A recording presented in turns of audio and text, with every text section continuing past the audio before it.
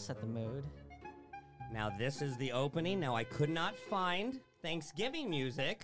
Oh, wow. The opening. Now I could not find Thanksgiving music. Oh, wow. Yes, but I did find. They call this like some Christmas music, but I don't know what the hell they're talking about. Did you purchase this music for $9.99? No. This actually costs $39.99. So we will be using this until the new year. Welcome to the Brian Moreno Show. A very special episode today. The world did not burn down after the election. You know, I still see a lot of boarded up street signs, boarded up, businesses on Sunset. I hate it. But it seems that the world is coming together. People in the stock market seems happy. And you know what they say about the stock market? You can judge a rich person's feelings by the direction of the stock market. So, yes, people seem to be happy in this world. Things seem to be coming around. Nothing's on fire. Yeah, me and all my friends are pretty good. Yeah, I mean, it is what it is. I appreciate the armed security that brought me in here. Yes, absolutely. I appreciate that. In case you're wondering who that voice is, that's Richard Sarvate to my right. And in studio today, the absolutely fascinating, and God, I could say so many things about this man, William Katt. Thank you for joining us, sir. Yes, of all the thousands that we'll see, at least, in the next week. I have to say, William, there's a lot of ways to describe a person of your ilk. I would say you are an artist through and through. Now, I've never been called ilk. No. Well, it's like you. I would have to say you were one of the very early that guys, and I think that's amazing. Because I recognized you immediately, but I wasn't sure where. And then as I went through your filmography, I can't say how many of your movies that I've seen over time because I'm such a junkie for film, television, and story, and especially kind of some of the non-mainstream films, which I would say your career. I've done plenty of non-mainstream films. Well, your career. Let's not talk about those. No, you've done some amazing. Look, there's a time and place for all different kinds of art. Music, whatever it may be, film. You though, you've done some really quirky, offbeat, very interesting films. Now that's a very nice way of putting it. Yeah. Let's start from the beginning. Born in Los Angeles. When did you decide you were going to be an actor? Oh, gee whiz. Like, when was that moment of conception, I guess? I followed a pretty girl when I was in college, my first year of college at Orange Coast College. I followed a pretty girl into the auditorium because I was interested. And there was an acting class going on. And as it turns out, and I didn't get lucky with her, by the way. Oh, let me preface this I've seen your face. You've gotten plenty of lucky in your life. But it turns out that Jack Holland was the gentleman's name, and he was the teacher. And he was a friend of my mom and my dad from earlier in Hollywood, and he was teaching. He was a professor. Were your parents in the business? I decided, this is kind of fun, huh? Were your parents in the business? Oh, yeah. My dad, Bill Williams, he did a lot of Westerns, most famously Kit Carson, that he did with Don Lemon, I think was his name. Sure. No, Don Diamond. Okay. Don Diamond was his name. Did Kit Carson for 5 years, did Date with the Angels with Betty White. He did Assignment Underwater, which was going on at the same time Lloyd Bridges was doing his undersea adventure. So my dad was on a competing network. And my mom, who had a little bit better career, was Barbara Hale, most famously remembered for Della Street on the Perry Mason series. And how do you judge a better career? Because I think you and your family, because I did not look up your parents. I assumed being born in Los Angeles, you were in the business. So yeah. Well, what was a good career? I mean, a good career is being able to make a living. Sure. Yes. What you do, and I've been able to do that. So I had a pretty decent. Yeah, trust me. Both of us know we are not working stand-up comedians. Just to be okay. So I guess I'm a studio engineer then. Yeah. So you were born into the. Where'd you go to high school? Huh? Where'd you go to high school? Hi, Hazel. Hi, Hazel. I went to let's see. I went to Grant High School. I have a co-star here with me. Yeah, Roberto. Could we? We love dogs. What a lover! What a lover! Yes.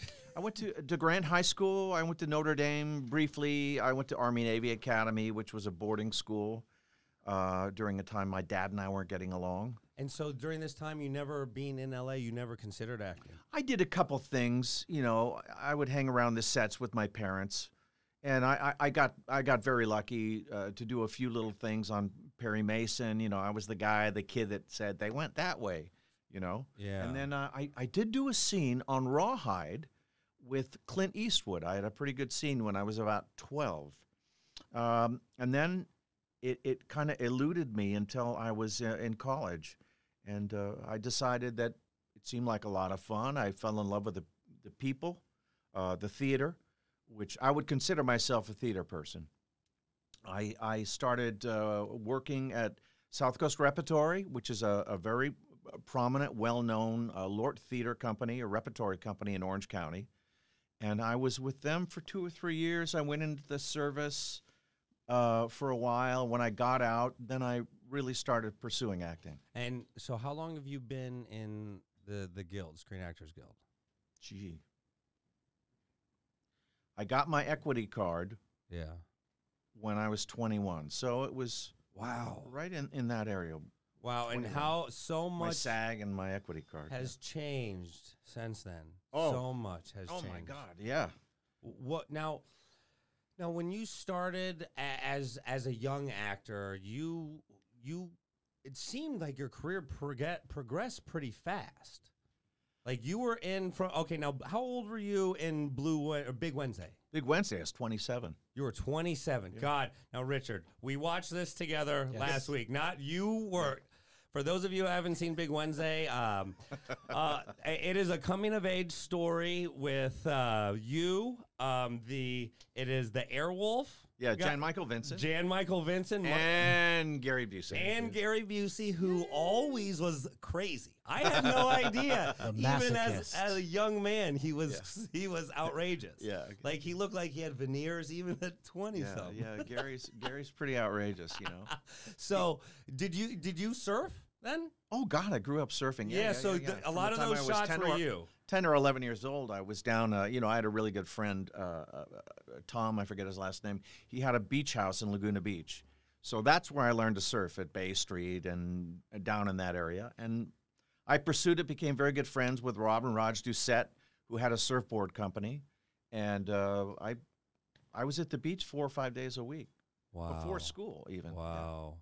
So now, when you booked that role, how far into your career? Because Big Wednesday, that on your profile, that's always the first noted movie. I would think Carrie would be noted ahead of that. Yeah, I did something before that with Ann Baxter, which was a religious film, and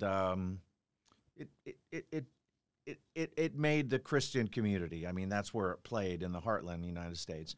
But I did a lot of television. What really launched my career, if I recall right, I did the pilot episode of Policewoman with Angie Dickinson. Oh, that was sweet. She was really hot. Wow. And how old were you? I think I was like 21. Oof. 21, so you're right in there. She was real hot then. Oh. And we got close. Oh, see, that's beautiful. I was the bad guy in that, holding her hostage. And that episode, I was in the beginning trailer of that introduces the show. The whole season, I got to appear on that, and that really launched my career. And I got to do some other stuff. David Jansen and Yaphet Kotto, I did something with them, and eventually ended up doing Carrie, which was which was a seminal film for Brian De Palma. Yes. And Sissy Spacek got an Academy Award nomination, as did Piper Laurie, I believe. And we all, John Travolta and Nancy and I totally PJ forgot he was in that till I rewatched it. Yeah. I would say your 6 degrees of separation is incredible. the amount of people that you have worked with within your career, I would say you Do could. we have friends? I bet we We could. probably have I friends. bet we do. Yes, I think it's really amazing how you found this niche for yourself, and you always found work. Now, I don't know if the industry is, I mean, it's not the same as it used to be, but I don't know if movies like that get made as much as they used to. Like, I don't know if anyone is going to have the same kind of opportunities that you did as an actor because the industry was so different. Probably Then- more opportunities nowadays with the so many outlets. But it's also so saturated. You were doing movies where there was maybe only, I don't know, 100 movies made in the year, like 100 movies of that production level, of that budget level. Well, for every good movie I did like 10 bad ones. Well, and that's even more. No, you kept working. Now, I wanted to get to this a little later, but you have over 120. I've stopped counting at 120 because it's so incredible. You're just your acting filmography. Now, Wow. did you? What am I doing here? Yeah. God damn, I wondered that I'm same leaving. thing. Now, is there any moment that you look back at your career where you feel like, if I would have done this, maybe I could have been this guy or that? Like, do you compare your career like that to anyone, or is there any moment where you look back like, maybe I shouldn't have taken that role as opposed to something else? Because you seem to have a lot of opportunity, and you have done very well for yourself. But I've had a decent run. yeah, but when you get, when things are hot, sometimes you're getting opportunities and you choose one over another. Is there a moment where you think back, maybe I should have gone right instead of left?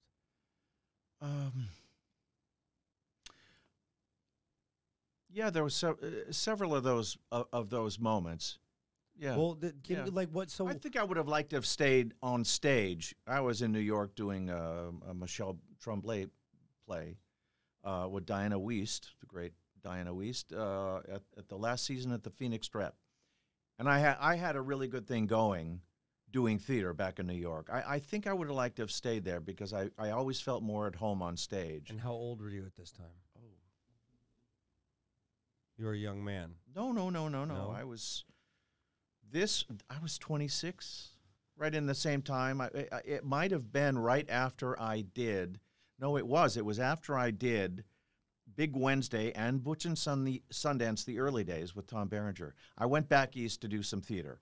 So you 'Cause were I always did theater. you every were year. hot then, though. You had I was doing all right. yeah, like you I were was- busy. I was doing all right. I don't think I was getting the really. You and your agent were Big talking at shots. least once a week. Oh God. Trust me, I talk once every 3 months. Yeah, I don't know if he's still alive. You know? Yeah. So that's what. Now, what advice could you give young actors who were in that position? Like, what would you say? I don't know. I was out. I just remember. Not the best advice, Bill. No. I'm going to couch it. I was hustling. I mean, I really hustled. Really? I tried getting out there to all the important parties that were going on at the time, to make sure that I would be seen with the right people, And I tried to keep my name afloat doing that, But I don't know what advice I would give. I love the theater. I would get up on stage. But of course, now you can't do theater anymore, can you? Well, It's all virtual. Yeah. It's all how's Broadway on going Zoom. to come back? Who? How's Broadway going to come back? Oh, wow. I don't know. I mean, it's going to take, I believe, years for people to genuinely feel comfortable in a packed theater, even with a vaccine. Yeah. Like, there's been a lot of fear instilled in people. And not only did I try to create a safer environment here based on that, I know that we saw times at the comedy clubs where I mean, they're adding extra chairs. People are literally eating on top of each other. Yeah. I don't, like, comedians are grabbing food from someone's plate. Yeah. I don't know when we're going to see those days again. I don't know. I mean, got to see, from the change from actual film stock to digital to to the advent of social media, like you've seen a lot of changes. Even the way studios market films, the way they finance films, you know, it's everything has changed in your industry. And you know, there wasn't even social media just a few years ago. There wasn't it wasn't social media. Yeah. I mean, I remember. Do you remember? Are you old enough? You remember the pagers that we used to have? Yeah, absolutely. Oh my God. Yeah, we were talking about that. But you come from a time where people could only find out about a movie just looking in the paper. You know, that would be or at a bus stop, you know, like that would be like the only ways, or television commercials. But some of the movies you did wouldn't even get advertised on TV. No. How would people find out about some of the movies that was it just word of, like, if you got distribution into theater, then you had a chance? Well, usually like with the films you were just talking about a minute ago, like Carrie or Big Wednesday, or these are all studio. Well, Big Wednesday, I looked into that. Was a Warner Brothers. It was a big failure at the time, dude. Well, it was a big failure. Big Wednesday seemed to have found a real niche in that surfing subculture. Well, it was about a ribbon of society that was on the coasts, you know, but it did not do well initially. And it was like 10 million. They had to double the budget. I think it was like $8.5 million at the time, which was a big budget at the time. Huge. Yeah. Well, I'm sure filming some of those surfing scenes, I'm sure that was just as an experience for a human. I'm sure that was awesome. Yeah, it was great. It was great. We surfed before production started. We were down in El Salvador surfing. Jan and I. Gary didn't go because he was working doing something else. Yeah. But we were down there with all the best surfers in the world, you know, and George Greeno, who was famous at Surfing Magazine, and Dan Merkel, and John Milius came down a couple times, and the writer, all the great, just it was great. And then we did the film. We shot a lot at Point Conception, which is where they built that wall to replicate Malibu in the 60s. And they built that great wall, and we shot a lot up there. And then we were over on the North Shore for like 6-8 weeks in the fall to surf the big waves. As a California kid, that must have been a dream. Frickin' heaven. Right? I remember a conversation with my dad at the time, you know, because he used to, I grew up and he used to say, you know, you can't make a living with your surfboard. So it was kind of, you know, he had to eat some humble pie there. You know? You loved every minute, I every did. check you cashed. I waved, hey, Dad. Yeah. Man, now, everyone is so beautiful in that movie. God, that's God. But there was a scene. There's two questions I have here. There's a scene. What's your workout routine and what's your diet? Well, first off, do you ever look back at yourself like, God damn, I was an Adonis? Like, I mean, your hair. Oh, forget about it. Yeah. You had the whole California look. Yeah. I have it in the cage at home. It's still alive. Well, yeah, you can legally ride a motorcycle with that hair. Right? It was amazing. Yeah. Now, I guess my question is, do you ever look back at yourself with like, oh, like that was me, like with some like smile and happiness? Like, does that period make you happy? I had a fan in Australia that recently sent me a picture with me in the middle and all the women, all the gals that I've worked with. And there were many. And I just felt like the luckiest son of a bitch in the world. I'm going, oh my God. Yeah, I mean, when I was so lucky at your career. I agree. Yeah. You have there's no qualms for me about that. So that's why when you think back at your career, what's like one of the first few things that come in your mind that really bring a smile to your face? Oh my God, there's so many. What are the first few? One of the first, Angie Dickinson. That was pretty good. Well, see, as a young man, it's very influential, though. You were 21. Yeah, and she was like late 30s, probably. Yeah, you're just soiling your royal oats at the time. Yeah, like, it was great. Like it affects. You know, as you get a little older, a little more experiences, the experiences don't resonate the same way. Yeah. So I'm sure as a 21-year-old. Any of your fans or listeners, viewers out there, they could go back and look at Angie Dickinson when she was a young woman hanging out with the Ocean's 11 crew. And with Sammy Davis and Sinatra. I mean, she was hanging out with those guys. So you know she had to have something going on. Like I said, you're 6 degrees. Oh, my goodness. Heaven. Well, that was one. And, you know, when we did Carrie, that was pretty neat. Working with Sissy. We were already friends because we both lived up in Topanga Canyon. Her and her husband, Jack, were neighbors, in fact. So I knew Sissy. I was very friendly with Amy Irving at the time, who ended up marrying Steven Spielberg, and we stayed friends. And, there was so many. Jill Eikenberry, who was so lovely on Butch and Sundance. Wow. And Susan Day, First Love, we did. So, There was a dish coming off the Partridge Family. was there any actor that you were competing against regularly at the time? Because you had a unique look, like with your hair and, I mean, your sharp face. Like, was there any actor that was booking roles sometimes where you're like, this fucking guy? Well, hey, let's talk. Richard Gere, I'm jealous. He's had I'm envious. I look at so, you now. My mom will. He had a great career. Kurt Russell had a great career. I got to audition with Kurt Russell. We did a live audition on camera for George Lucas for Star Wars. I was auditioning for Luke Skywalker, and he was auditioning for Han Solo, and he blew it for me because I could have had that role. See, that's what I'm talking about. Now, when you say he blew it for you, how? Oh, I'm just joking. No, because in our minds, like, we remember when we were so close that we can smell it. Yep. Like, Luke Skywalker wouldn't have done bad for you. Those audition tapes. Close. I was close, but I got to do Tommy Ross, and that eventually led to Greatest American Hero, and that Which that was a lot of fun. and that was a great role for you. It was, and it would have been better now. However, at the time, now we have the Ed Nortons and the Hemsworths and all these guys everybody wants that franchise. They want that big DC comic book or the Marvel comic book. They want that franchise. When I did Greatest American Hero, though, you got to remember, the only one that really came before me, maybe there was somebody else I'm forgetting, but Adam West. Mm-hmm. And he talk about, doing Batman. So maybe you were a little too early. Well, I know I had an impact, and it was a lot of fun. And my God, I spent 3.5 years laughing my ass off with Connie Selica and Bob Culp and a great crew and cast.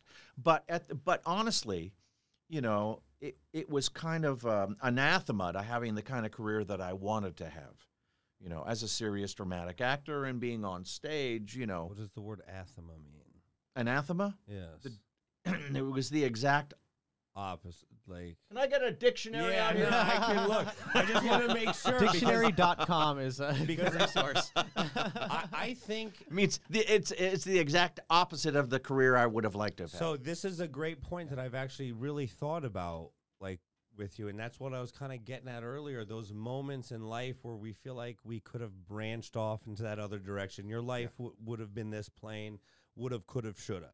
Would have, could have, should have. Yeah, but that's the thing. I look at your career as one of not only influence, but of great reach. Like, you've done episodic, you've done film, you've worked with some of the greats. You've not only rubbed shoulders with the best of the best. Like, you were and are still in the fight.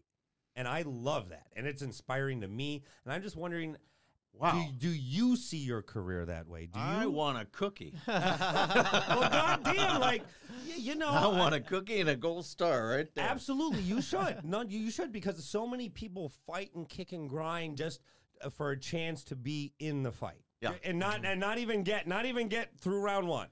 And like, you've been kicking and grinding, and you've had longevity, and that's a testament to any career in any industry. Oh, no, I'm happy. I've had a long career. Well, sure, you're happy, but you look at it, like I say, with the high regard that I do, because no.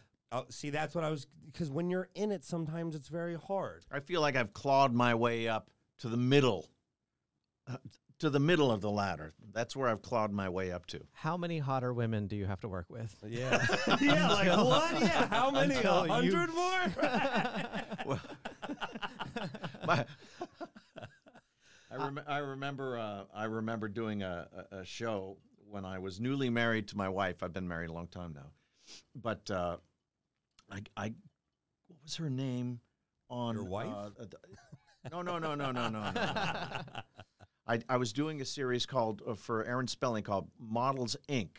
Sure, I remember. Yes. And who was it? Carrie Ann Moss, who was most famous on The Matrix. Okay. Is that Yes. And I had a scene where I laid this big kiss on her. My wife gets up off the couch, walks over to the TV, and turns it off. Says, "Well, that's enough of that." Oh, wow. Now, how long have you been married? When you say a long time, Almost 28 years now. one time married. Yeah, I was married before, but that was 7, 8 Doesn't years. count. Doesn't count. We don't want to talk about that anyway. No. So congratulations. Like, what advice? Now, totally unrelated to acting. What advice do you have to keep a relationship together for 28 years? Oh, wow. Wow. No, I get to it, sir. Like, I don't. Yeah, okay, I may be an out of work comedian, but I got a lot of shit to say. Lie through your teeth. You know. No. Well, I think you can see that you're very dedicated in what you do, just through your career and just now the way you answer questions. You've been married 28 years, so there's a level of dedication to you that I'm not sure if the children of today have. Yeah, if you just ignore Shul. That's all right. Do you think like social media and some of these kids, like, they're going to be able to have the same kind of dedication you did? Because I think there's, I think, we had a rough first 10 years, 15 years, because I traveled all the time. Between us, we have 4 kids. They're all grown now. But at the time, they were small, and I was gone 6 months a year. And it, either doing a film or doing theater, Sure. And I had to stop about 2005, 2006. I stopped traveling. I said, I'm not going to do that. I went away and directed a few things on stage, but you're away for 6 weeks, and then you come home. You leave on opening night. You go, okay, now the stage manager is going to take over. I'm going home. Good luck, actors. But I don't go for months at a time anymore. Few weeks. That's probably hard on the relationship. Oh, it was very hard, very, very hard. And she's a working gal. Well, she's and always that's a worked, worked full time and raised the kids. Testament to her. Yeah. Also, God bless her. It's a symbiotic thing. It can't just be one or the other. Yeah. That's really amazing. I like to see that people kind of fight through the hard times to get through to better times, because it's like when you push through, that's when, as they say, the miracle happens. Let me quote someone. I remember seeing an interview with Tom Hanks, and they asked him. They said, "What is the secret to success?" And he said, "Choose the right partner."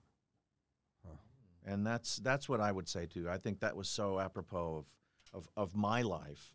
The first time, not so much. The second time, a great partner. That's beautiful. Well, also, we live and learn. Mm-hmm. And I have plenty of relationships that I've been in that I look back and I'm like, I would never now in my life choose this type of person based on what I know that I cannot deal with. And I've learned what I cannot deal with. Do you two get along well? How's this relationship going? We're friends, yes. Yeah, I we get think along. so. There you Why, go. did you notice some tension? Well, every relationship, whether it's a romantic relationship or a working relationship, it's how's it going, Well, this is also new in its conception. I've already had one person quit, literally walk out during an episode. Really? Yeah, I mean, you not... The strain of actually performing is not, people think, they look at anyone's career and anyone who makes things look easy, sometimes it's a false sense of security on other people because they're like, oh, I can do it. And they don't realize how much work and effort and actual struggle. Yeah, exactly. You look at any great athlete. I mean, it's the same thing, they make it look easy. Yes. Oh my God. You don't see all the work that's gone and the sacrifice and all the work. I think back, for myself, and I know it's the same for most every successful actor. There has been a lot of behind the scenes work and sacrifice that's gone into having that kind of a career. Mm-hmm. Did you immediately know that you could act? Did you have to really work on your craft? Because you've Well, I obviously seen people can just take on a character immediately. Yeah. Both. I was very lucky. Yeah. I mean, I would say, the old adage is I'd rather be a lot lucky and a little talented Yes. than a lot talented and a little lucky. I mean, that's very true. I was in the right place at the right time many, many times. And you have to give credit where credit is due. You want to be lucky. But you have to be prepared when the opportunity presents itself. I believe luck is the preparation, the meeting of preparation and opportunity. Yeah. That's nothing more, nothing less. Yeah. And because I don't like to, maybe it's because I have this belief that if I just grind and keep my head down, I will end up where I'm supposed to be. So I don't like to believe that things. Well, as a stand-up, you're in the room, you're working a club or whatnot, and you have a great set. It's great. It's perfect. Everybody is laughing. Everybody is getting your jokes, and there happens to be a very, very big talent scout out there from one of the big evening shows, and it's just luck. You go, oh my God, he's fantastic. We're going to book him on the show. And then you get on a show like Johnny Carson, and you explode. I also look at it like you get up in front of Netflix and HBO and Showtime, and then you bomb like I did. Uh-oh. Because I thought my shit I thought anything I was going to say was going to be funny. And I was at a time when, there was enough heat behind me that I was in the right room, and they're like putting me up there, and I wasn't prepared. I wasn't, no, because I had a big head, and I look back and I was 3-4 years in comedy at the time, and I look back and maybe I was lucky to learn how to actually care more about the craft, about my actual comedy, who I'm presenting to, and not let arrogance. And I wonder, because I look at your career, and if I would have been successful at 21, I don't know if I would have been alive. I don't know. No, I don't, because I would rather have success older than younger. So, and then that's my next thing to you. How did you obviously have a good head on your shoulders. How did you sidestep some of the obstacles and things? I've become much more humble and filled with gratitude now than I was then.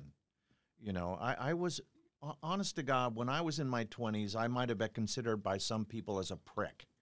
I get it. No, really. I sir believe in evolution, and I myself was not the nicest person. No, I wasn't. To some people.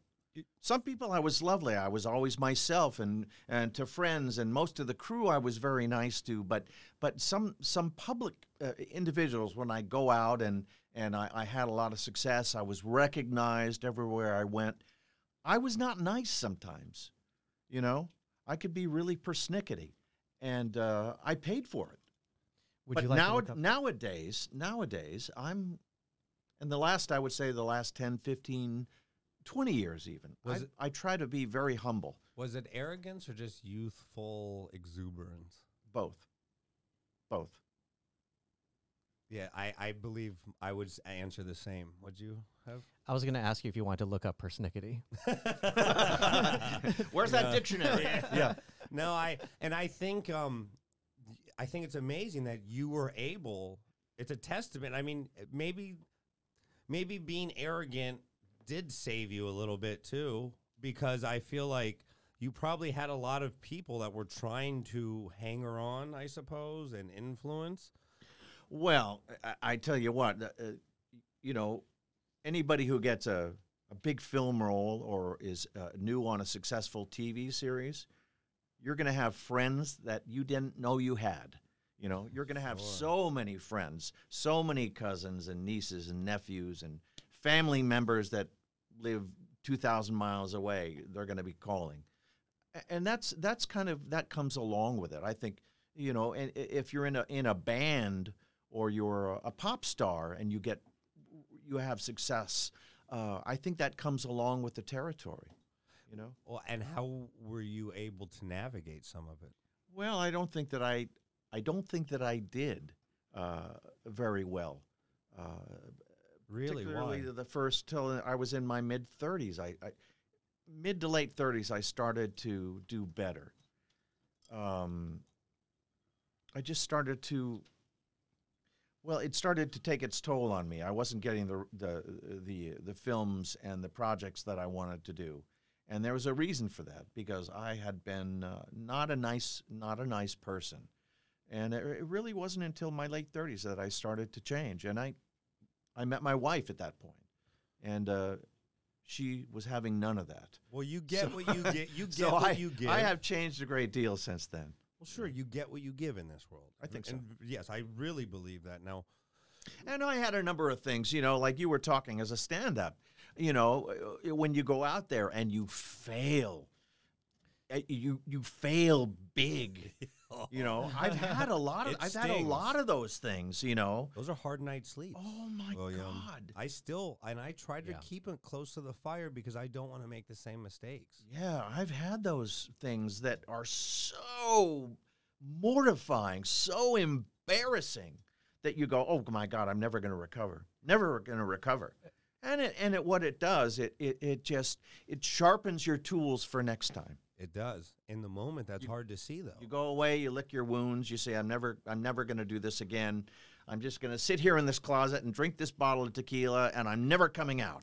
And This is like an acting role, or yes, yeah. Well, no, I was researching. okay, gotcha. Yeah, I totally agree with you, but this gets back to one of my earlier questions. I really hope that the youth nowadays can hear this lesson, and I think I learned it because my mother's from Bogota, Colombia, and she was very much like, you gotta go fail. Mm-hmm. Because you got to learn how to fix what you did wrong. You got to learn to stand up and get better. But not every, it's a lot of instant gratification. And let me look down on my phone, and that's my work instead of going out and trying. And especially with the pandemic, I wonder if a generation, if we're going to lose art, if we're going to lose creativity, because there is less, the opportunities are so much different than they were. And I can't imagine if you were graduating, or if you're even in college, graduating high school, just about to graduate college. I don't know if you would want to move to LA to work theater, or to New York. I don't know that you have to anymore. Well, I mean, all you need is a No. camera, and you can set up in your apartment. And if if you're talented and you have something to say, look at all these new TikTok stars, for God's sakes. Richard I'm Cervantes is one of them. Hi, hello. Yeah. He did a TikTok movie that got millions of views, like a 10-part TikTok movie, and it got on IMDb. Wow. Yeah. I mean, and it's a very, You should be sitting here. Yeah, let's switch real quick. Okay. it's a brave new world, and that's why I see your career, and I just wonder who would, if there's even going to ever be another, there won't ever be another William Katt, but someone whose career that you would say was very similar, or that you could see some of the decisions that they made based on some of the decisions that you made, or some of your evolution, as a person, as a actor, as a decision maker, so because that's why I really, I think the industry is so much different than it used to be. I just don't know where it's going to land when the dust settles, because things seem all over right now. Yeah, it does. It does. Why did, Both because of the pandemic and because of what's going on politically and how divided our country is, and the world is like studio financing? Oh my God. The amount of money that they're going to have to make movies in the next 5 years is going to be very different than it was than the last 5 years. Like when Netflix and all these places are just throwing money around to get content, and that's why we see so many horrible projects that look gorgeous, because they're hiring everybody but the writers, to do work. So for a young, because I don't really fancy myself. I've been in the union 10, 13 years now. I thought at one point, before I was a comedian, I thought I was going to be an actor. Oh, okay. That's what was my initial direction. I started theater, went to Stella Adler, did the pro. Yeah, I mean, I thought performance art was the be all and end all. I just never considered comedy until I really started failing as an actor. Really? Well, yeah, because I almost got back into the business world. Like when I first graduated college, acting was going to be it, and I booked a couple things, had a little success, burned through that money so fast. Got one little job, and then another. I fell into a job as the West Coast Public Relations Manager of the Wall Street Journal. Wow. Yeah, I words are my gift, and I thought this is what everyone was like, do a real job. Quit this dream stuff. Like, you have talent and ability that you don't need to act. So I took a job, and I was as miserable as I ever was. Wow. Yeah, I hated my life. One day, my division got shut down. They offered me a job in New York, or the worst severance you ever saw. Wow. I took the severance and haven't, and have made it enough, in the last 12 years. And that was 12 years ago. It took about 2 years for me to find comedy. And comedy about 11 now. And I don't know where the end is, but I know if people don't pivot, they end up being those people that kind of die in the fray. And you were able to pivot your whole This is career. really sad. I don't- You know? Well, I look at it. I look at it as just the evolution story. But like my long-winded question is, you have pivoted so many times throughout your career, and like the way, and I even see it in your acting style and your decision making. What do you think the next pivot or the next move for William Katt is? What a lot of people don't know is like for the Without last... being sad, William, please. Okay, I won't be sad. Yeah, this is a funny podcast. I'll put on a happy face. No, this is a real interview show. This is my interview set. I tell you what, I worked for. I had a slow period up until about 3 or 4 years ago. I've been working a little bit more. Yes, recently, mainly because I have friends that are producers or directors, and they call me up. They, Bill, you want to come and play, and I have. But before that, from about 2008 to 2015, I was working for a friend of mine pretty much all the time as a production designer and a line producer. We made about 30 commercials a year. And I worked for a very dear friend of mine, Chris Foligno. It was his company, and I worked for him and a couple other guys, Jacob Hawes and Fernando Velosa. We worked at a company called Sideshow Productions, not Sideshow Collectibles. It's another company. And we did a lot of, I worked for them as an employee, and we did a lot of commercials, kids commercials primarily, for Disney and, Jack Pacific and a lot of those companies, Spin Masters and whatnot. And that's what I did to keep afloat. Yeah. When I wasn't working as an actor, the great thing is when I would get a job as an actor, they would say, hey, Kate, go away, go do your film, go whatever you're going to do, TV, and then come back. So I had that kind of flexibility, but that kept me afloat. See, you have to pivot, and you have I to did pivot. Yeah. Very adaptable. Yeah. No, you have to in this. And I guess my next question is, why didn't you pursue directing more? I did a couple films. The River's End I watched. River's End and Clean and Narrow, Jack Noseworthy, Laura Layton, and Wings Hauser, and some really great people. I did 2 films, and they got a little bit of airplay. I thought they were very good films, but kind of family-oriented films. Yeah, I was so, it took so much out of me to do both of those. I did start directing. I directed more theater, and I really enjoyed that because that's my medium. I understood it, and I did that. I just never had the opportunity to direct more, honestly. Yeah. Because those films didn't break out. They just did okay, but they didn't break out. So I didn't have anyone calling me to direct, Ultimately, that's where I would like my career to go, but directing, and I've learned Roberto was actually the AD on my first project, but it's going to be 2 years of my life. It's grueling. It is. There is no harder job on the planet than being a director. And I'm thankful that more horrible things didn't happen. Yeah. Because I see. Well, what's the added? Anything that can go wrong will go wrong. Oh, absolutely. And I'm thankful that some of these things that I were worried about, You know, last year, do you remember when people raided Area 51? Mhm. Yeah, I rented a Sprinter and 2 RVs, had a crew. Yeah, we went and filmed a documentary, a very character-driven documentary. And, you know, it's so far so good, but I went... Has that been released? No, not yet. It's close to. It's Okay. but So what did you discover? Did you find little green men and Yeah. things no, like that? no. I just got the whole premise was that I believe people who are high-level UFOologists Yeah. are in search of something in the same parallel that any religious person is. Like, you're putting a lot of blind faith in things that are unseen and maybe not easily understood. So we're not all that much different. Like, we're all in search of things and something, but it's just a matter of if you're clear on what you're in search of. And when you get to where you're supposed to be, if you realize that you found something, maybe not what you were looking for, but you found something else. Mhm. And that's kind of the long-winded point that the whole documentary is about. If you've ever seen Best in Show, it was How fun. yes, it was something similar, but the Werner Herzogish. If you, Oh. yes, you know, if you, he did a story about the Loch Ness Monster one time. I don't know.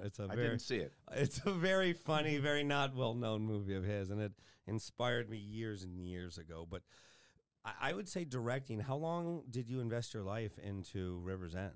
Was that 2 years about? We wrote this script, my friend Kermit Chrisman and I, and we wrote the script, and then it was about, it was a good year and a half to do that project. That's a lot. Yeah, and we shot that down in just outside of Houston. We were down in Texas for quite a while, yeah, I was down there. I did that, and I did another film, Molding Clay, which became River's End, and that again was in Texas. So I've spent a lot of time in Texas. That was about a year in Texas doing that. Do you still like Los Angeles? Living in Los Angeles? I like it well enough. My a couple of my kids are here. Yeah. 2 of my kids, one's in Denver, one's in Virginia now, and I honestly, I don't mind it. My wife's work is here. Yeah. Now it's from home. She's working. She's taken over our kitchen table with her computers. You know, it's like everybody. It's all Zoom. What does she do? She's a designer. She Oh. works in the hotel design. So Oh. she does it with a team of a group of other people. But everybody is working from home now. Her office is downtown in the Wells Fargo building, that big building. They haven't been there since March, and I don't think they're going back. Everybody is working very effectively from their own. That's a lot of rent places. they're paying. Oh man, big rent. Big rent. Those big buildings downtown LA. You look at New York, Chicago, Detroit, all those big urban centers with the big commercial buildings.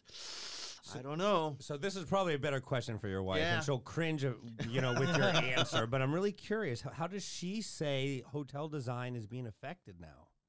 Oh, it is being affected. Oh, I'm sure greatly. But like, what's some of the big, like, more space, so you're not around other people? So I don't know. Like, I don't know when a vaccine comes out. I don't know what's gonna make me feel comfortable to go certain places. Well, I don't. Today I hear what it was on the news, if you believe the news. But Yeah, absolutely. Yes. yeah, and God, you can't believe anybody these days. No, I don't it's- believe anybody. It's very it's become increasingly difficult to the point where it's almost not worth it, because you're actually polluting your brain with some of the news that actually gets shoved down your throat. Everything. I'm pivoting, I guess. Sure, but, please. It's just on my mind. Everything MSNBC, you look at Fox News, you look at CNN. They're two sides of the same coin. All the outlets, it's all editorialized. It's not like factual anymore. Yes, and I don't know how it's going to get better, because they need the clickbait. They need the advertising dollars. They do. It's literally a vicious cycle that perpetuates itself. I went through the other day. I'm watching the news. You watch the morning news, and I had my phone, my timer on there, and literally it's like a minute of broadcasting, 4 minutes of commercials. They do a a 15-second pull, and then they go back to 4 more minutes of commercials. And so you're really it's just like I go, oh my God, there's no it's the reason I don't watch television. There's just endless bullshit. What is your favorite creative outlet right now? Something just on your spare time. Like, what do you do? Well, I have a home studio. I mean, I majored in music theory in school. Well, you So had an album released. Yeah, years ago. I'd play piano and guitar, and I pretty much do that all day long when I'm not doing other things. I have some passive property, and I'm a landlord, so I can watch that and fuck around with that. But I'm a hack, and it's my hobby. So yeah, that is It's your my album. hobby. Yeah, It's my outlet. My question was going to be for the album that you released. What I did not look it up. I could not find. Secret Smiles. That was for MCA many years ago. So yeah, I thought this was maybe the album was overproduced. It was for Scotty Brothers, who were, everybody knows were not the nicest people, and kind of maybe were crooks. I don't know. Really? But it did all right. But it wasn't the kind of music. I've been playing in a jazz trio for years. Really? Wow. Yeah. When the world comes back, I would love to see you guys perform. Do you ever Okay. perform here locally? Well, we're not doing it anymore. Just recently, because 2 of the band members moved to Oregon. They left. You were saying, would you leave California? Yes, I would, if I could. Yeah. But my wife's work is here, and Yeah. our couple of our kids. Our daughter is here, and my wife and my daughter are like that. So she's not going anywhere. Yeah. I've seen the changes in LA, and you remember back, LA used to not be the nicest place. Like, there was a lot of crime and prostitution, and Silver Lake used to be gangland. People really don't understand. Like, things have really evolved for the better. I just Well, for the better, but now come on. I know. A lot of homeless. It's got, Homeless everywhere, and now It's with the gotten out of eviction, the control. moratorium on rent is going away, and there's going to be thousands more people homeless. And I don't know what California is going to do. well, I don't either. I think it's been totally financially mismanaged, and you get so far into a hole sometimes you can't get out. And I don't know what to say.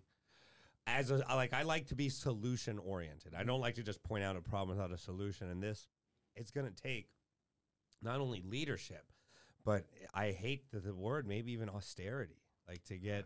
I don't know. Because in 5-6 years, they're going to need to sell bond, and companies like Amazon are going to come in and own half of Los Angeles. Oh yeah. And that's a very real scenario. They're buying up to do brick and mortar places now, Amazon. Yeah. And so you can go work for them for minimum wage, so that Bezos makes his $1 trillion. Yeah. He's on the route to it. Yeah. He's on. You have a question? No, he's the next Marvel supervillain. You're right. He is. He's going to be controlling drones, I know. depositing all sorts of things. That's funny. I had a question, if you don't mind. No, go. One thing I please. was very interested to hear more about is your theater background, because it seems like you really love theater, and we talked about it many times. You almost wanted to pivot in that direction. And, we do live stand-up and stuff like that. So my whole thing is the live experience. So I was just kind of interested, is that the thing that you really identify with in theater? Oh my God, yeah. And my favorite thing about theater is breaking the fourth wall. Mm-hmm. So you can wow. you're in a character, and you turn to the audience and you start talking to the audience. That's my favorite thing to do. Oh, wow. Oh my God, just to get down in the audience. I remember I was doing Pirates of Penzance with the late great George Rose, and I was yes. doing a national tour. We just started. We were at the Wolf Trap in Washington D.C., and I was the Pirate King. And I got to do this great song, and my wife, my first wife, and one of my oldest son, came to the show. And I actually got down in character and was able to walk out into the audience and take my kid and bring him up on stage with me and sing a song to him like that wow. in front of 7,000 people. It was fabulous. In character. In character. Oh. Wow, That was great. I have many of those experiences that I've really enjoyed in the theater. I really enjoy. I was doing. I got to do Music Man once at a playhouse in Michigan, and I went up on 76 trombones. I couldn't remember the lyrics, So I turned to the audience and I ran down there and said, "Oh, come on. We all know the words." Wow. And the audience all started singing the words for me. I'm going, whew. Oh, that's hilarious. That's Found like, my way out of that one. that's so funny. That's like crowd work. And, That is. Yeah? well, I mean, like in stand up, you know, if you talk to the crowd or whatever, hey, how long you two been together? Oh, yeah, You know, yeah. But it's your version of it, like in a play. Did you ever consider stand up? Oh, God, no. That's Well, that's sure. terrifying Well, to me. it is Terrifying. It is, but also what you're doing is slightly stand-up-ish. You're just staying in a little character. bit, but that's kind of improv, you know. I did a lot of improv work as a kid, you know, growing up. Part of the training that you do is improv training. But I really need the foundation. I've always needed the foundation of a script. So I have the safety of coming back. You know what I mean? I feel the same way because I'm usually doing my routine. And then I'm like, okay, now they've laughed enough. I'm safe. I can kind of veer off. But then once I stop getting laughs, I'm like, okay, right back to the script. Right. Yeah. But you can be a character and you can see someone in the audience and you go, "Oh, what are you laughing at? Did I do something funny? Oh, okay. Okay. Oh, he did something funny. Okay, all right." And then you go back into it, right? Yeah. You guys do the same thing. Well, that's so interesting because I've never actually seen a play where someone breaks the fourth wall. So that sounds pretty fascinating. Yeah, very rarely. I don't know. There are plays written like that.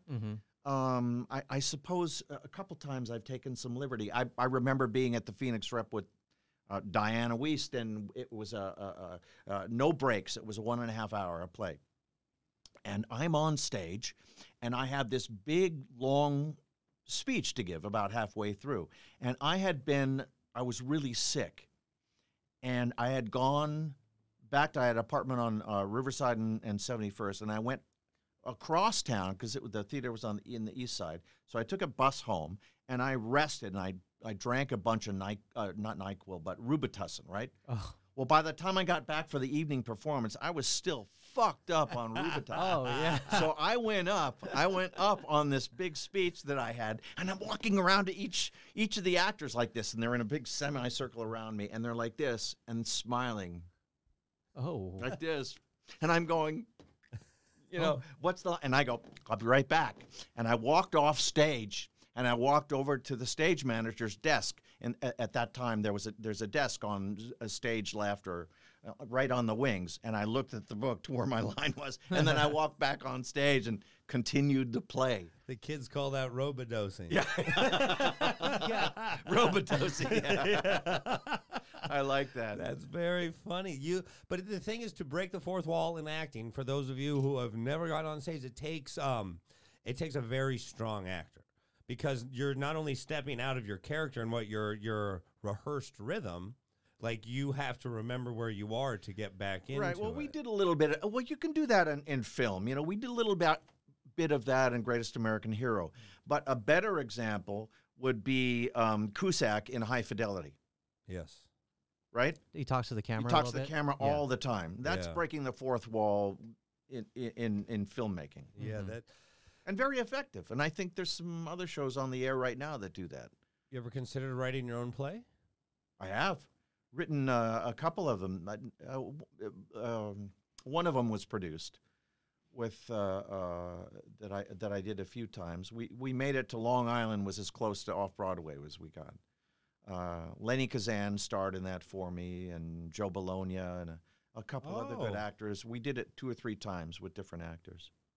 So that's now, when you write a play, what would you say the biggest difference between that and writing a screenplay for a film? Like, what is? Well, because I've never writing for the theater. I mean, it's really heavy on on dialogue. You know, whereas film, it's like you can go 5-6 minutes without saying a word, and you're letting the camera do all the work for you to tell the story. But in the theater, it's a lot of dialogue, you know. Who did you like? Did you learn the most from? Like, who's the most influential, I suppose, throughout your career? Actor, director? Well, one of the most influential actors I ever worked with, who taught me a lot about writing, although I had been writing before this, was Robert Culp. When I did Greatest American Hero. You know, he thought of himself as a writer first, a director second, and an actor third. Always. You know, he wrote the script on I Spy that Bill Cosby won his Emmy. Wow. He wrote that script.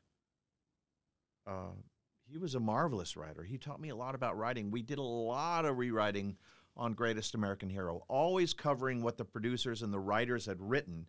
You know, we covered the same context. We never changed the plot, but we would manipulate the dialogue and stuff so it felt more generic to who we were, you know, coming out of our mouths. When so you're around, that's why it seems so natural, the show. When you're around a talent like that, like you were, I guess, able to really listen and take stuff in. Like I feel like that to me is one of the most amazing things about Hollywood. Is well, you always want to be working with someone who's better than you. Always, yeah. Always, because that's how you learn, you know. If you're a tennis player, you want to play against someone who's better. Well, if you're an athlete, you want to be with someone who's better because you're going, I want that. I want to learn. I want to absorb that so I can grow, you know. Do you ever do a project where in the moment you thought it was, oh, this is great, and then not so great? Oh, yeah, haven't you? I mean, many of those things. Well, sure. Which one stands out in your mind? Oh, of course, me, yeah. Almost everything. Oh, my God. I don't know. Well, a good example of that was when I did the film with Tom Berenger. We thought Butch and Sundance: The Early Days, which was, I think we were the very first prequel. Oh, wow. We had that name. At 20th Century Fox, we thought it was going to be a big deal. Richard Lester directed that, who directed the Beatle films, you know, Help, and, you know, and we thought that was going to be something. But the regime, the head guys at 20th Century Fox, right after we made the film, just before it was coming out, they got the boot. Oh. And so all the new guys that came in, they said, we don't want to promote that film that those guys had in the pipeline. So we're just going to kind of like get rid of it, you know? Now, isn't it interesting how a career something can change so much because someone so peripheral gets fired and they don't want the people who get fired to get the credit for anything success. So they're like, let's just shit can it. And she'll be like, no, look how bad their stuff was. So, and you know, that's how fickle Hollywood can be. Well, yeah. You make one wrong enemy in Hollywood, it can cost you big time. Uh-oh, yeah. You know? You make an enemy of Michael Eisner, forget it, you're fucked. You know, you're fucked. Oh, man. Now, there might be some truth in that. No, there is. Yeah, there is. One of my buddies, he was the kid in Hook. And he, you know, he was going out with Leonardo DiCaprio all the time for all the roles. Yeah. His mom, you know, is his manager, and you're not supposed to, and, you know, signed with Spielberg, and they can't let anyone know your kid got cast, da-da-da. She goes and tells the press, right? Spielberg's like, your kid is never going to book another movie in this town. Thanks, and, Mom. No, he got a TV show, but never worked another movie. Oh my God. That happens all the time. Yeah. It happens all the time. And he was just, you know, 13 years, like, it ain't, you know, it's just, it's like, the business is absolutely wonderful, but the differences are, it's just 1 inch to the right or 1 inch to the left can really change a career. You know, in ways that I find fundamentally very troubling sometimes, you know, because I don't know who out there might be like, fuck Brian Moreno. Like, fuck, I don't know, like, who I may, because I know as I said, as a more youthful version and skinnier version of Brian Moreno, I wasn't as open and as willing to other people's struggles, what maybe they may be going through at the time. I was very self-centered, you know, and I've learned to live outside of myself, and I'm happy for that. But I think L.A., as you've seen, people can really lose themselves. How did you what was the moment? I've been lost and found. So, well, how so did you? many Well, so times. then, how have you refound You know? yourself? What was some big, like some moments that you say? Well, by pivoting, you got to pivot. Well, it's change is always hard when you don't have to do it. Like when you have to change, it's a little easier. Like the pandemic, trust me, the idea for this show has been in my mind since Howard Stern's E-Entertainment show. I just, either whether it be fear or unwillingness to do the work, whatever, for 15, 20 years, it's been in my brain, and I was just never able to get it out until I was forced to. So just the same, I suppose, with you. But sometimes things are going good, and they're a lot of fun. And you've had a lot of fucking fun in your career. I've had a lot of fun. Now, who have you worked with that you look back like, man, that guy or that girl, they were just so much fun. Like they would just light it up when they were around. Like who? Fuck. You really put me on the spot here. I'm good. I'm good. Wow. Gee whiz, who was really fun? Yeah, just light it up. Just like you're all the time, like you were excited when they were around, or it doesn't even have to be like the best actor, because sometimes people, they influence you in different ways. Well, I had a lot of fun with Beverly D'Angelo and John Hurd when we were doing First Love in Portland. I heard Beverly D'Angelo was a lot. She's of fun. a hoot, man. She's a heard freaking hoot. And she's had a great career. Mm-hmm. Great career. Absolutely. Yeah, she was a lot of fun. But there's a lot of people like that. I enjoyed Bob Culp, and we had fun on Greatest American Hero. But you learned also Connie a lot. Selica was so much fun. Dude, I'm telling you, she had the foulest mouth.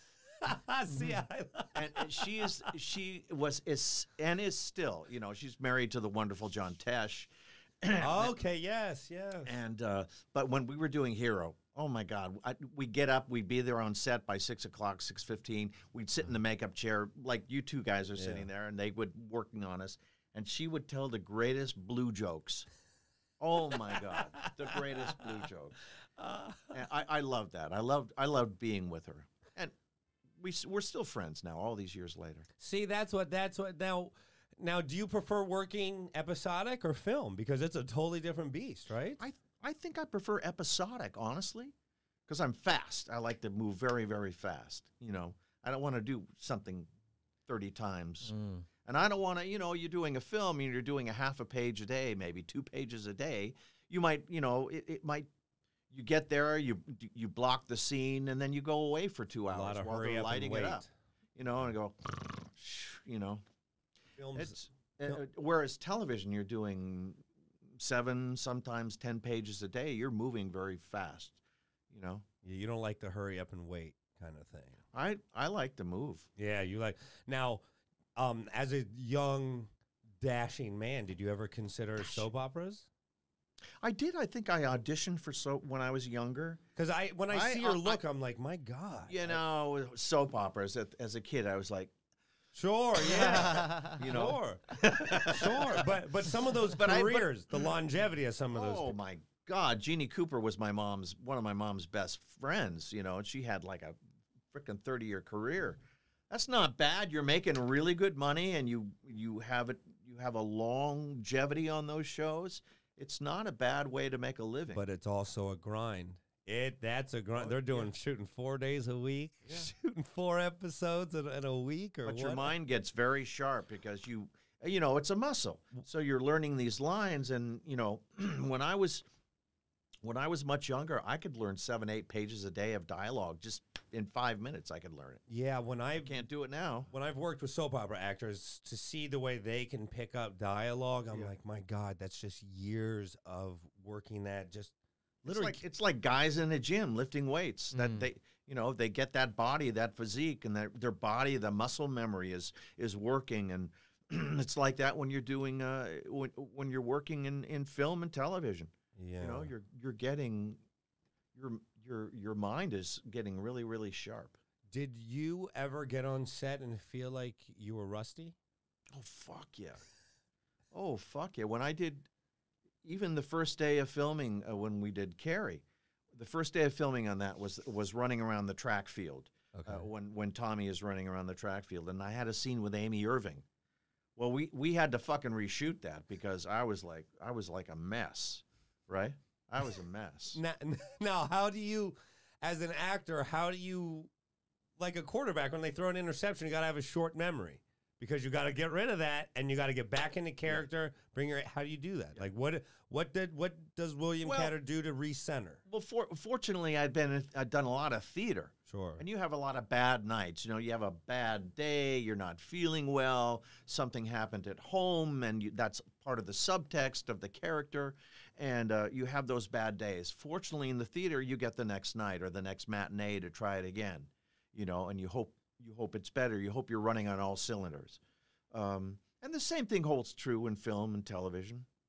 Yeah, you get the next day. You go on to the next scene. You hope that the editors make you look good. They'll cut that part out. You know? Right. Well, yeah, you gotta have faith. I depended on that a lot in my career. Well, no, gets to my. There's advice for every young actor. It's like, get to know your editor really well. Now, what's the biggest difference that you saw then? Because when you're filming on film stock, and I try to explain this to people, they don't understand.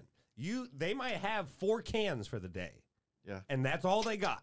And if you didn't get the scene, well, you fucked us. We got to move on. We don't have now. When you got to really see the transition from film to digital, now was there any moment on set where you were first working with digital cameras and where you realized that we can just run, we can just work in a different way?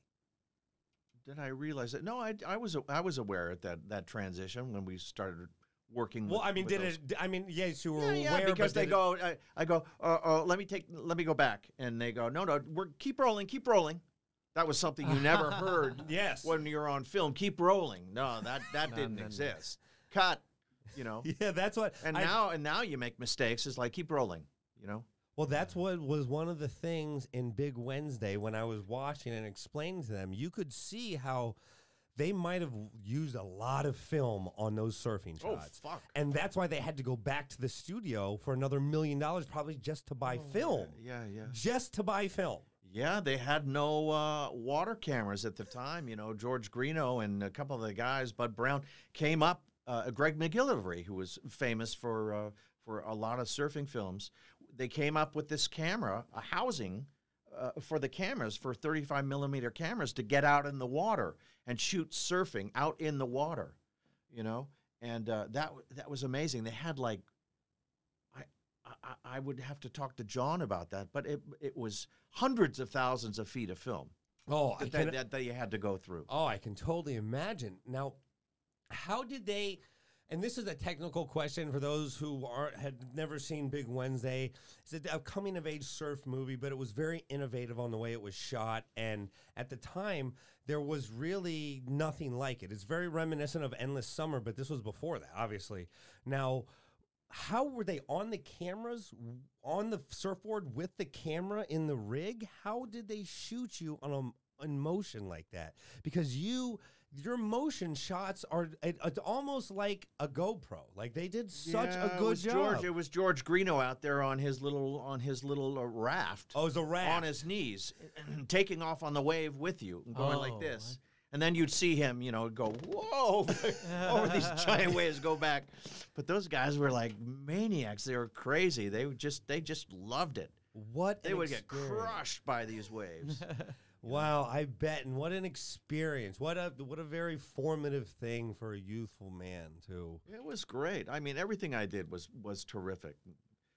You know, all those films were I learned so much and had such a wonderful time, you know. Go ahead. We had a question about Big Wednesday. We noticed that everyone was in shape, like everybody, like in the background, too, also. Was that just the general, like, in the 70s, were people just in shape? Did America get fatter? Yeah, or were those just actors? Because we're like, God, they're beautiful, every person. And they were very pretty. I can attest to that. Now, we noticed at the end Freddy Krueger. Yeah. Oh, yeah. Bob England. Yeah, had a cameo in that. Not only that, he narrates the whole film. That's his voice narrating the entire film. Really? I had no idea. Yeah. No way. Yeah, that was such a cool I met movie. Bob. We first met at CTG, Center Theater Group over here. We were part of like the ensemble on stage with Joan Van Ark, Richard Chamberlain, and Werner Klemper.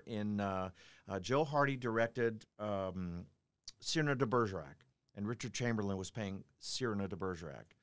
Marvelous, brilliant performance. That's where I met Bob. And years later, we worked together in Big Wednesday. Wow. Wow. See, you have been in the business, God, your whole, like, it has really changed and really formed you as a human. Now, do your kids like your movies? I think they've seen some of them. I haven't seen all my mom's films or my dad's. Okay. Okay, yeah. Well, So, but do you haven't like seen your all mom's those. and dad's films? Some of them, yeah. Okay, so that's fair. Now, do your kids have any interest in the? No. None. And is it just from being around it, or just no interest? Are your kids artistic? Autistic? Artistic. Yeah. Either one, I suppose. I am autistic.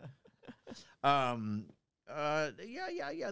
They all have talent. My oldest son, Clay, was very talented in music or whatnot. He did not do that, but all my kids do their own thing. One's a lawyer, one's an esthetician, one's cool. shoes horses. He's a farrier. But no one wanted to stay in the business. They go, grow up and be like you. Nah. Yeah. We don't want any part of that. Well, a lot of times, when you see what your parents do, you either want to emulate that. You want to, or yeah. you want to go a totally different direction. Yeah. It's usually a pretty clear why split, Yeah. I think. And, your kids still are a part of you, so I'm sure they carry some of your artistic, creative third eye, I suppose. I suppose, yeah. Yes, they're extensions of you. Yeah.